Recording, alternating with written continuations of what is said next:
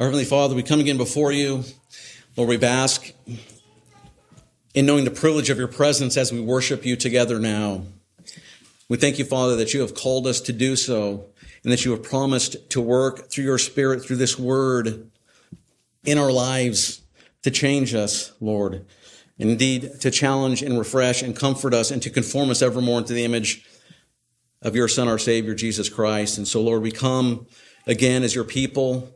We come desirous to hear the voice of our Savior in this word. And we ask, speak, for your servants are listening. We ask this all in his name, and all God's people said, Amen. Amen. Hebrews chapter 12, starting at verse 18. Once more, please give your full attention. This is the word of God.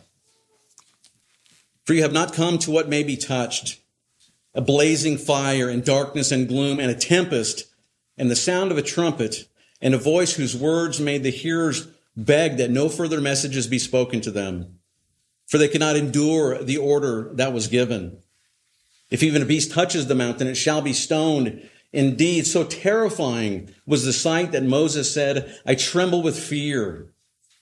But you have come to Mount Zion, to the city of the living God, to heavenly Jerusalem, and to innumerable angels in festal gathering, and to the assembly of the firstborn who are enrolled in heaven, and to God, the judge of all, and to the spirits of righteous men made perfect, and to Jesus, the mediator of a new covenant, and to the sprinkled blood that speaks a better word than Abel. See that you do not refuse him who is speaking. For if they did not escape when they refused him who warned them on earth, much less will we escape if we reject him who warns from heaven? At that time, his voice shook the earth, but now he has promised, yet once more I will shake not only the earth, but also the heavens. This phrase, yet once more, indicates the removal of all things that are shaken, that is, things that have been made, in order that the things that cannot be shaken may remain. Therefore, let us be grateful for receiving a kingdom that cannot be shaken, and let us offer to God acceptable worship with reverence and awe, for our God is a consuming fire. The word of the Lord. Amen. Well, it is a delight to be back with you all this morning, to be back in the saddle, as they say, and we come to a new year. And January, you may know, is named for the Roman mythology, the Roman god Janus, right? He is the god who looks both ways. It's the beginning of a year. All the wrapping paper is cleaned up from our presents. The tree is put away. We're getting back to our normal lives. And we realize the struggles and the difficulties and the pains are all still here.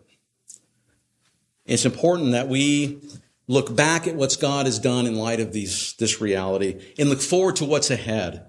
His promises for his people, his ultimate promises for the future, and his close promises even for right now for our lives. Promises that though we return to our lives full of brokenness and stress in this fallen world, that God will be with his people to dwell with them forever in glory.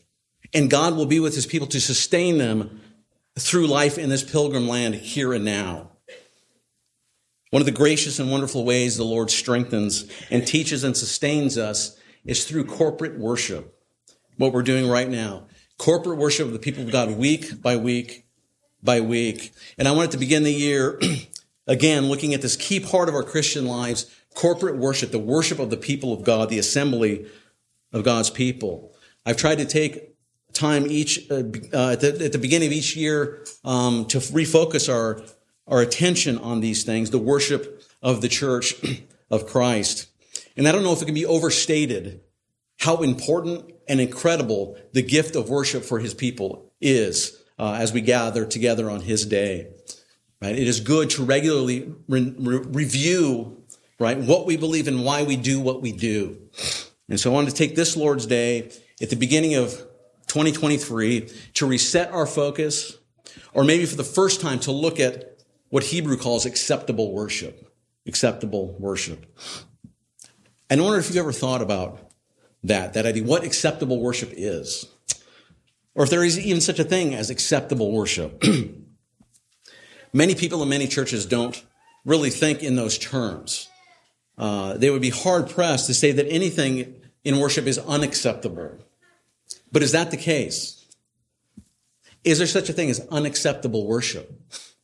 Are the types of worship that, regardless of the good intentions, would be unacceptable to the Lord? Well, if we look at Hebrews chapter 12, we have to conclude that there is acceptable worship in distinction from worship that is unacceptable. Because if there's no standard for us to know what acceptable versus unacceptable worship is, it ends up coming down to what? Just what we feel like, right? What we feel like doing. And this is the popular view, of course, right, of many. Just be sincere and really mean it, and that's all cool. It's not merely a matter, as we look at these things, of what are the appropriate instruments to use in worship, or the hymns or songs that we sing, or the age of the music. It's much bigger than that, much more comprehensive and overarching than those incidental things. We don't want to get bogged down in those issues, the so-called worship wars of the decades. Those aren't unimportant, but they're not all important, and they're more downstream from what is really important in regard to what worship is. The important question is, what does God expect and find acceptable from us in corporate worship? That's the question that we're seeking to answer. What is acceptable worship? And we're going to approach this question this morning by looking at Hebrews chapter 12 in more detail to see what we can learn about worship and what is acceptable worship, what the Lord lays out for us that we're doing here, right? Lord's Day by Lord's Day, right? The rest of the world is sleeping in and staying warm, right? And resting and getting ready for the rest of the week. But we get up Lord's Day by Lord's Day and come with delight, right? Glorying in the Lord, seeking to be served and to offer worship to Him. What is that? Next week we'll look at the pattern of worship that we see drawn from the pages of Scripture. But this morning, what is it that God expects and accepts in worship? Right? That's the question. Just what are we to do? What are we doing in worship? And I pray that as we look at this text, we'll see that corporate worship is altogether amazing and awesome, right? I want us to grow in our reveling in the glory of the Lord and what we're doing. And you children, I would ask, pay particular close attention to what we're going to talk about. This is not unimportant, right? I pray that as we look at this text, we will reorient ourselves to this glorious gift of God, the worship of the church, and that we will be moved to praise and worship Him as we do, and more and always. And so just to reframe where we are, to set the context of this passage in Hebrews 12, remember what Hebrews is about. Hebrews is all about the superiority of Christ, the superiority of Jesus, right? It's about the superiority of the person of Christ, of the personhood of Christ, and the superior privileges that Christ's people have by virtue of being united to Him. And the author is giving these Hebrews a warning. It's a cautionary tale. And the core of that warning is related to what? To the worship of the church, to worship what they're doing. This is what the warning is. The church there is made up of mostly of Jewish believers, and many of them are wanting and actually leaving to return to Old Testament worship, right? They've left the corporate worship of the church and returned to Old Testament worship, right? In the temple, sacrificial worship with priests and all. This is what they knew and this is what they preferred, and they were longing, being pulled to go back to that. And there is this temptation to go back to that physical form and focus of worship that they were familiar with, that was that they could touch, right? And so in Hebrews, which many have recognized as a sermon, right? The book of Hebrews as a sermon to these people. The author there is what? He's pleading with them to not go back to the old, not to return to temple worship. And he's telling them that Christ is superior. Right? The Lord Jesus has come. God is giving them something better, something much better than what was the old way. And in fact, that old way was preparatory and pointing to Jesus, was pointing to Christ. And so what God has offered us in Jesus, and along with Him, the worship that God has given, it's superior to the old covenants, because Christ is the culmination to all those pointers and promises and preparation. right? The fulfillment has come. We're not going back to the type, is the message of Hebrews. And that fulfillment of Jesus Christ and our worship of him is superior to what has come before us, to old covenant worship. And if that's what he's saying, and if that's true, and it is, it's really a no-brainer that new covenant worship would be superior, a better way, Hebrews says, than old covenant worship. That which God ordained, right? God ordained the old way for that epoch, for that time.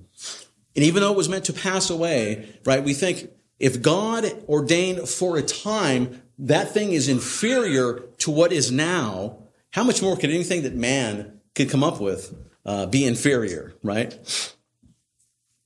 If new covenant worship is superior to the old covenant worship, it should be very clear that new covenant worship is superior to any inventions of man. So let's dig in now to our text this morning. And as we look at it, we'll see that Hebrews gives us a number of reasons why this is the case. A number of reasons why new covenant worship is superior to old covenant worship in the old way. Those were merely types and pointers to what has come. And it gives us some grounding when we try to figure out what it is that is acceptable worship, this phrase that Paul uses here at the end of chapter 12. And what we find when we look at this is that acceptable worship has to do with what? It has to do with a place and a people and a posture, right? A place and a people and a posture.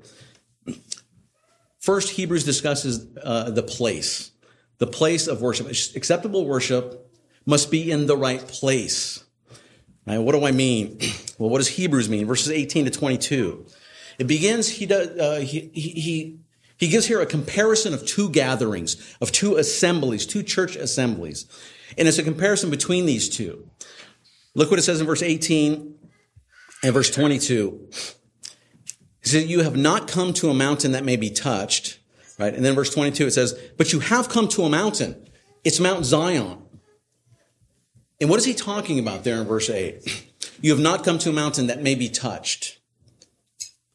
When we look at this passage, we see that it's pretty clear he's talking about Mount Sinai and about Israel who is gathered in the wilderness. Remember, as we read, they came and they gathered for the purpose of to enter into covenant with God on the mountain. And it's clear that that was a physical mountain. It could be touched. But the warning there at that time was what? Do not touch it. Right? Do not touch it. Even if a beast touches the mountain, it will surely die, it says. But for certain, there was a touchable, visible, physical mountain. Hebrews is saying that's not the mountain you have come to. It says that it is a heavenly mountain that we need to grasp by faith. There's a physical mountain and then there's a heavenly mountain. Right? And we read Deuteronomy 4. And notice in that passage all of the language that we see here in Hebrews 12. Right? He says, you have not come to a mountain that can be touched. And then he describes the mountain, right? A burning, blazing fire, darkness, gloom, a tempest. So he's describing Sinai. And that event you'll recall from your Old Testament that Israel saw and experienced in the wilderness. And he tells the Hebrews, this isn't your reality. This isn't your reality. This is not your worship as the assembled people of God. He says, you, New Testament Christian church, are not like them on that mountain. You are also a corporate assembly. You have come to a mountain, but it's a different mountain. It's not that. And Hebrews gives us comparison, as we read, between these churches and these assemblies. There is one church and assembly at Mount Sinai in the wilderness. And then there is the church, the assembly of the new covenant, the Christians in Hebrews. And they are gathered at a different mountain. They're at Mount Zion. And he says, you're no longer in Sinai, but instead we have come to this rich mountain of grace in the new covenant. So they, like we, come, in verse 22, to Mount Zion. We've come to nothing less than, Hebrews says, Mount Zion, the city of the living God, to the heavenly Jerusalem. And he's not here talking about three distinct places, different places, but he's calling the same place by three names. Mount Zion, the city of the living God, the heavenly Jerusalem.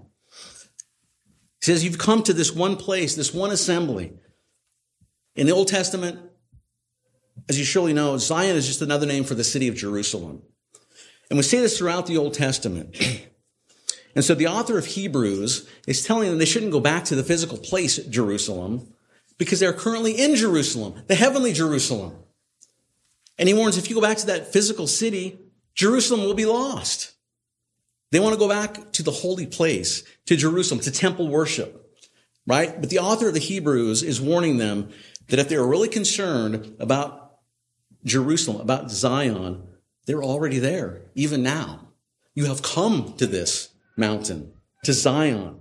It's not the physical one down in Palestine. And now, if you're paying attention, this might strike us as odd. It should rather, because the author to the Hebrews says, you're not at Sinai, you're in Jerusalem, right? Track with me. But the Jewish Christians, what were they trying to do? They were not trying to go back to Sinai. But Paul equates these two, right? They weren't making a journey to return to where the Ten Commandments were received. Their desire was not to go to Sinai. They wanted to go back to Jerusalem, physical Jerusalem, where the temple was. And so what the author is doing, you'll see, he's equating these two, Sinai and physical Jerusalem, together, right? And it's interesting that he does this. And he says they are the same place when you compare them to what? To the true Jerusalem. That now is the heavenly Jerusalem.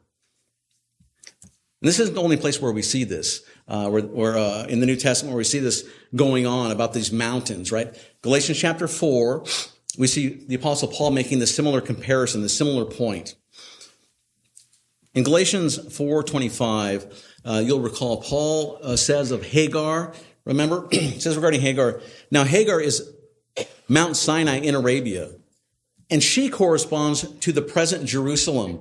See that? For she is in slavery with her children. Okay, so he's equating these two. And Paul says that Hagar is what? A type of mountain, the mountain Sinai. And she tells us where the mountain is. It's in Arabia, a physical location. And then he says, now that mountain corresponds to present Jerusalem, whose children are in slavery even now. He says Sinai is physical Jerusalem, and all physical Jerusalem's children are in bondage because they've not received the Messiah. And so Paul takes Sinai and Jerusalem, and he makes them parallel, and he combines them together. And Paul goes on in this passage in Galatians, and he says that the Jerusalem that is above is free, and she is the mother of us all, speaking of the church, of Christians. And so regarding true worship, Paul says that is no longer Sinai, physical Jerusalem. They're out. That's not the place of worship. And some of you might be making this connection as well to the Gospels, right? The Gospel of John, John chapter 4, when Christ is speaking with this woman at the well. And she asked him a question about worship, a proper place and acceptable worship. And what did Christ respond? You'll recall.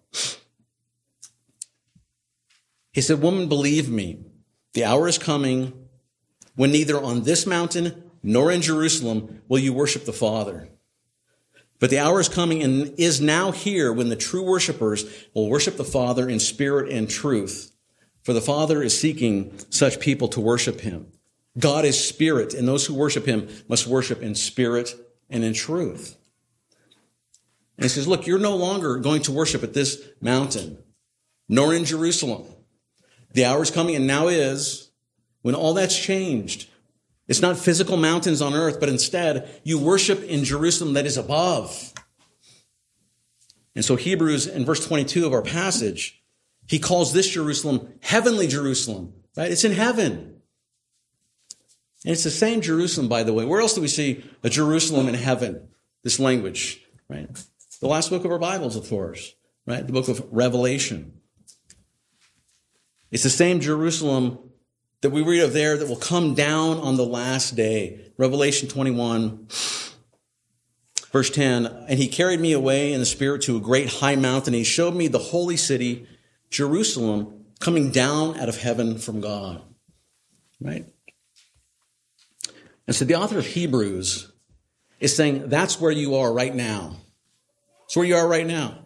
As a corporate assembly, when you come together to worship in the church, as the church, he's telling them, you don't need to go down to Jerusalem. because you're really in Jerusalem, the true heavenly city, as you come to worship him. And where is it? It's up in heaven where God is. That's where you are when you are gathered together in corporate assembly. Right? That's an incredible thing. It's an incredible thing to reflect upon, the promise and the declaration of the reality of what's going on. It's something that should truly blow our minds. That's where we are when we're gathered. Right? Do you see that? And again, especially you children, right? Think about what's going on there. You're not coming just to disrupt your morning, right? We're being drawn up into heaven. That's awesome. We're drawn up to heaven itself, even now, right? Do you believe that? Do you believe it? It's awesome. It's hard for us to really let that sink in and to detach from the rest of our lives, right? Our minds have a hard time thinking that this is true, because it sure looks like we're here in Indiana in a little brick church with parking struggles and construction going on, right? But what we read here is that when we answer God's call to come into worship, we aren't simply here. Rather, we've been called up into heaven itself and are assembled in the heavenly city, the New Jerusalem. That's a declaration of the reality of our situation. I know it's very hard to comprehend that truth, right? We are so physically minded and physically tethered. But that's one of the reasons we come Lord's Day by Lord's Day. You're reminded of the reality and pulled back into what's really real. It's difficult, but know for certain, brothers and sisters, that when you are beaten down from this life in this pilgrim land throughout your week, when you are weak from the journey, from the world and the devil and your own flesh, know that Lord's Day by Lord's Day, he calls you to come and to experience a foretaste of glory in worship. Worship with the people of God. And he calls you to taste a small sample of what that heavenly worship will be like. Even here, as we gather week by week in this small brick building. And by it, he strengthens and he grows us and he refreshes you as we do so. Acceptable worship is in the right place. The book of Hebrews, the New Testament tells us. We need to grasp that heavenly worship is, this worship is because what he tells us next, we're going to look at, intensifies the glory of what's going on in worship. Again, framing our reality again, having our brainwashed minds washed with the truth of God's word, reminded of the truth. And he says acceptable worship is in the right place, right? The heavenly city. And then second, it's with the right place or with the right people or the right company. Right? Verses 22 to 24. We are drawn into glory in corporate worship to the heavenly city. And who is there when we come to worship? Who is there with whom we worship? Again, verse 22. But you have come to Mount Zion, into the city of the living God, to the heavenly Jerusalem, and to innumerable angels in festal gathering. Right? It's an amazing thing. Again, I keep drawing attention to the children. Right? Listen to what the Lord is telling you here. You've come to Zion, the city of the living God, the heavenly Jerusalem, and to innumerable angels in festal gathering. Right? It says you are gathered here as you're gathered to innumerable angels, myriads, thousands upon thousands. And he says, not only should you not go back to physical Jerusalem, but when you gather for corporate worship, you are surrounded with thousands upon a myriad of angels. That's happening even now. And this is the same group of angels, right, that you read about in Revelation 5, when John was taken up into heaven and shown what it was like. And he says there in Revelation 5:11, he heard around the throne and the living creatures and the elders and the voice of many angels, numbering myriads of myriads and thousands of thousands. Right? How many? 10,000 times 10,000. Right? It's emphatic, right? The number. Multiply, exponential. And this is what Hebrews is saying as well. That the vision that John saw of all these angels surrounding the throne, when you come and worship in the church, as the church, that is where you are. Right? That's the reality of where we are. And again, notice what kind of gathering it is, right? It's not a dirge. It's not a funeral. It's not a memorial in the term of a funeral. The gathering of angels is what? It's festal, celebratory gathering. And we see in Revelation the song that they sing, "Worthy are you, O Lamb, who was slain to receive glory and honor and power and blessing." They are taken up in song about this slain and risen Christ who now rules in their midst. And the author of the Hebrews is telling them, he's telling us that as the church, that is what we are called to when we come to worship. In worship, we've been caught up into heaven. You're part of that scene right now. Angels are truly present in our midst. And so true worship, acceptable worship, right worship is with the right people. And the first of those people we read about is these myriad and thousands of angels. The next thing he goes on to tell us in verse 23, "You were also with the assembly, the church of the firstborn who are enrolled in heaven." We read here in Hebrews, again, it's the same language from the discussion regarding those gathered at Sinai.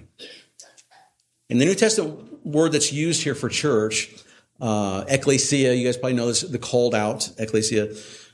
And this is what the assembled church in Sinai was called, right? The Greek translation of the Old Testament. That's the same word in Deuteronomy 4, in Exodus 19. Israel is called the ecclesia in the wilderness.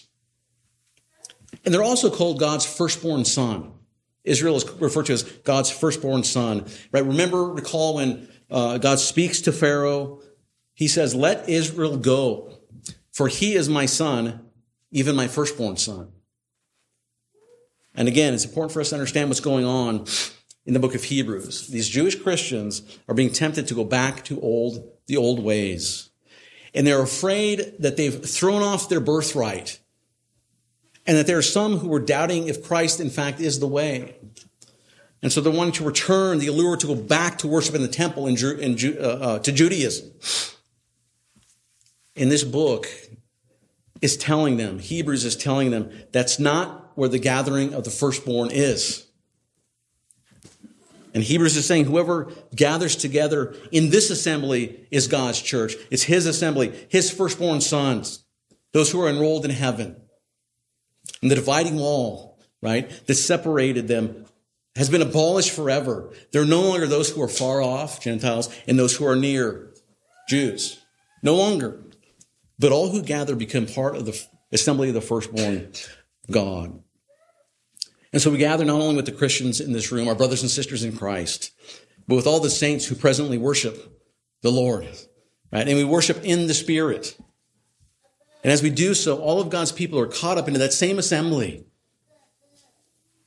And then notice who else is here, it says, right? Myriads of angels, the saints, and who else? It says God, who is judge over all. God is there. He's called judge in this assembly. Hebrews could have used various words to describe, to title God, various terms to describe him, but he says judge because of what God is. He's present in our midst on his throne as Father, yes, but he also comes as judge to show who we are and who we are not. God is there. And next we see it says the spirit of just men made perfect are there as well.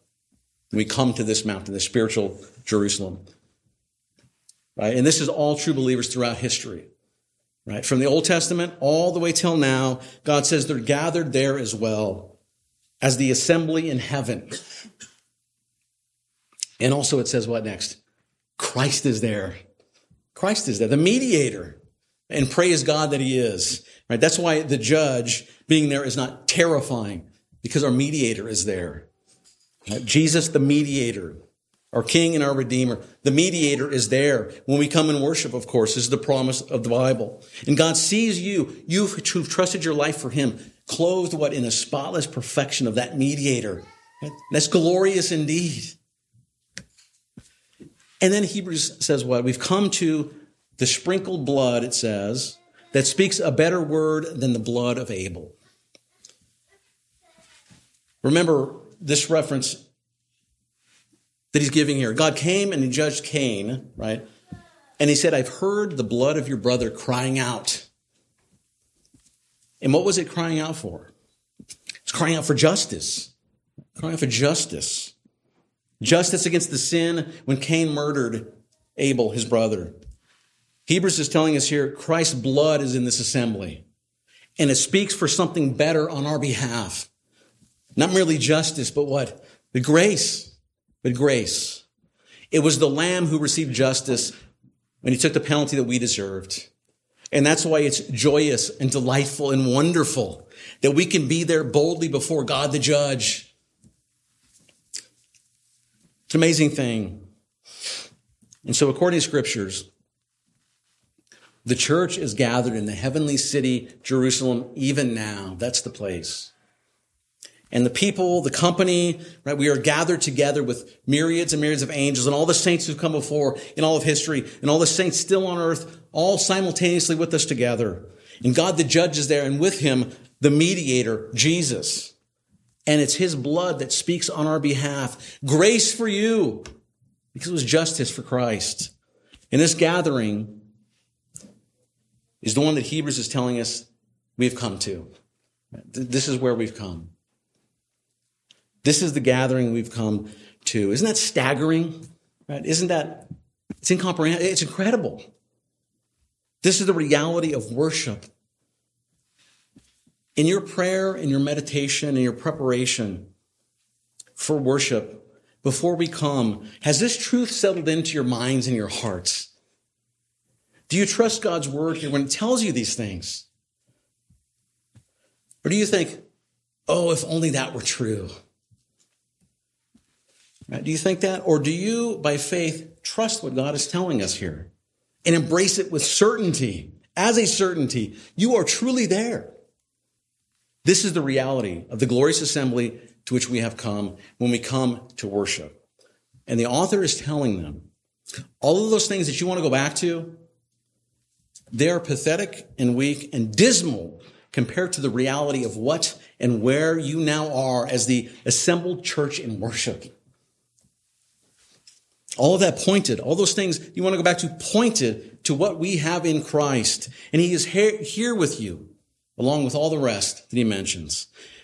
And these things drive our worship, and they drive our order of worship. They drive our liturgy, which is just the ordering of things, the way we do things. And we don't put these things together because we want to be different, or we want to be old, or we want to be against contemporary worship. That's not what drives us. It's not why we do the things that we do. It's no small thing when we come as God's church to worship him. You have gathered corporately with the church universal in heaven and on earth, and all of God's angels before him on his throne, and Christ in the throne, on the throne seated next to the Lord. That's the scene. And if that's true, and it is, it's reflexive and natural that it would change our focus from yourself, right, and any other thing, and put your focus on him, on him. And so when your minds seem distracted, all of us, all ages, you children and you adults, be distracted. That's the things that we need to remember. That's what we're doing. We're coming to do business with the Lord. He's coming to serve us. And if this is true and we focus on these things, our worship certainly will be affected by this reality. And so the type of worship that is acceptable will be formed and affected by the place of worship and the people in worship. Hebrews both demands proper, acceptable worship, he says, and it defines it as well. And this worship is a gift from God. It's a gift from God as well to his people. And then lastly, what is acceptable worship? Hebrews tells us it's worship with the right posture. The right posture, verses 25 to 29. And that posture that Hebrews is referring to, it says that worship is what it's joyful, full of gratitude, with reverence and awe. That is acceptable worship. Do you see that in the text? After telling us where we are and who we are with, verse 28 tells us, let us be grateful for receiving a kingdom that cannot be shaken And thus let us offer to God acceptable worship. And then he defines what that is. With reverence and awe. With reverence and awe. And he tells us why. For God is a consuming fire. God is a consuming fire. This church in Hebrews is being warned not to refuse and reject God. He told them in verse 4, and he's telling them again here, don't go back to inferior worship. Christ came so you no longer would have to worship like that. He's the substance of those things, the sum and substance. There is something better for you, Hebrews. He's telling them. Back at Sinai, it was a very grave thing for those who refused and rejected him. And that way is inferior. We've come to a superior way, to the better way, again, it says. Christ is here with us, and with him, the angels too. And Hebrews is saying that if you neglect and you refuse him now, how will you escape?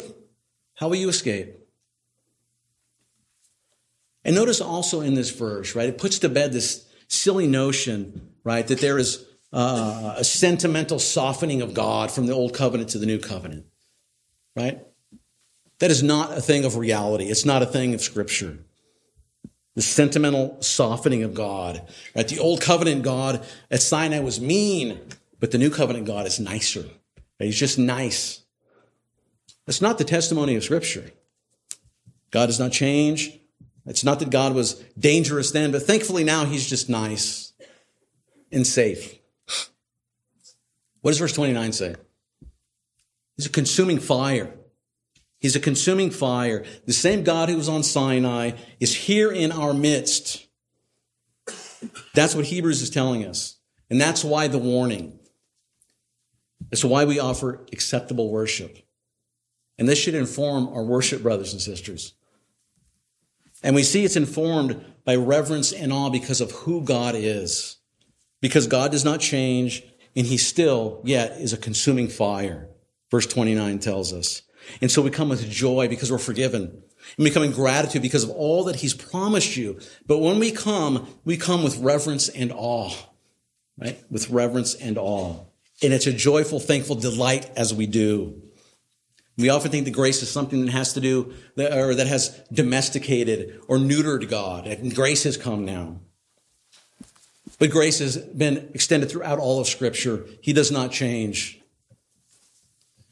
It was gracious that the Lord did not wipe out Adam and Eve when they sinned, but in grace he allowed them to live and go on. And he promised them life. God is still the judge of all. He is still and forever holy. Holy. Uncompromisingly holy. And when we come before him as he is, holy, perfect, and pure. And the only possible way or reason that we can come at all before him is because Jesus, our mediator, is there. And because his blood was shed in our place. And the more we realize this, the more it will catapult us to greater reverence and greater awe in our worship, in our standing before him as his people. Right? And are you grasping the reality of this? What a delight to come and reflect upon these things together as his people. To grasp this, because the more that we do, we could never think that church is boring. Right? This is true, and it is. What is the Lord telling us here? What is boring about that?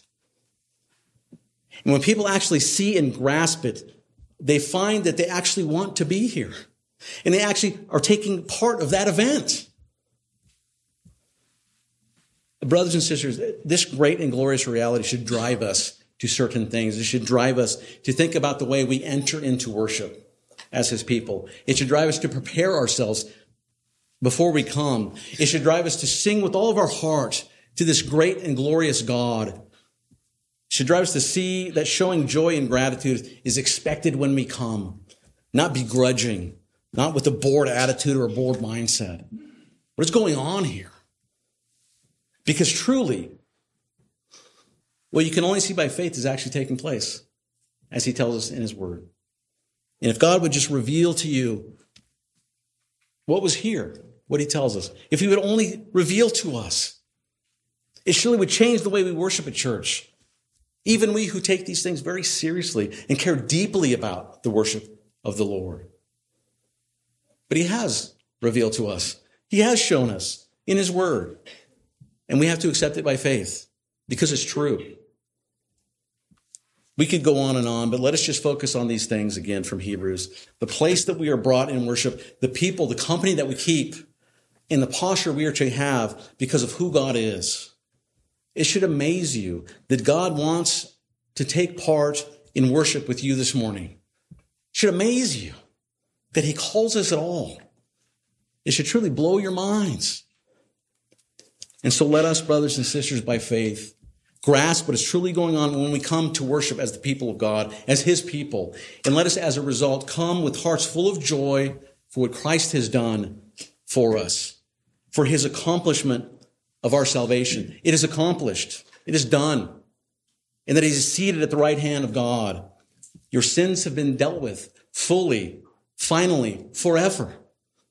And that should truly make you rejoice. We've been purchased with a price and are now living sacrifices to God. And so we come in full reverence and awe before this Lord. He has come to do business with you today and Lord's Day by Lord's Day. He's come to feed you by word and spirit. He's come to feed you at the table and to know once again who you are and that you are at peace with him. So Christian, believe. Believe by faith and come again and again and again with great thanksgiving and joy and reverence and awe, for our God is a consuming fire. And praise him that all that was needed to escape that fire, that punishment due to us, was provided for us powerfully and completely in our faithful Lord Jesus Christ. Amen. Let's pray. Almighty God, we come again before you. We praise you that you have not left us without instruction or direction in this life, especially regarding how we are to approach you and worship you.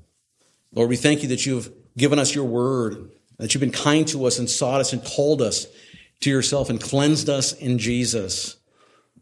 Lord, we pray that you would help us to believe these things that we read. We pray that you would increase our faith. We thank you that you've established for our weak and feeble souls the means of grace to remind us and to seal us and to communicate to us again the benefits of our salvation in Christ, all that he earned for us. We ask, Lord, continue to tune our hearts for glory in this life until we arrive. Lord, we pray for the households represented here this morning of this church, even those who are not with us. Lord, bless us, strengthen us.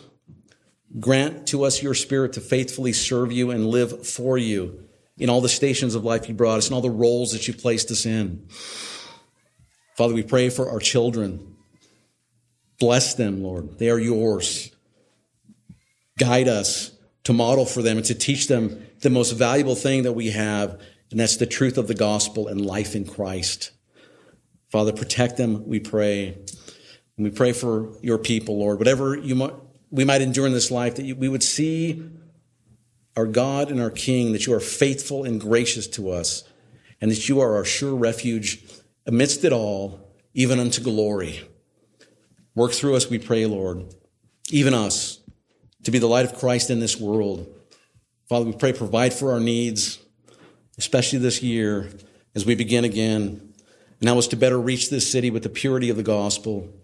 Direct our ways, we pray, dear Lord. Be merciful to us. Strengthen us spiritually. And again, we pray, conform us evermore into the image of our King, your Son. For it's in his name that we pray all these things. Amen.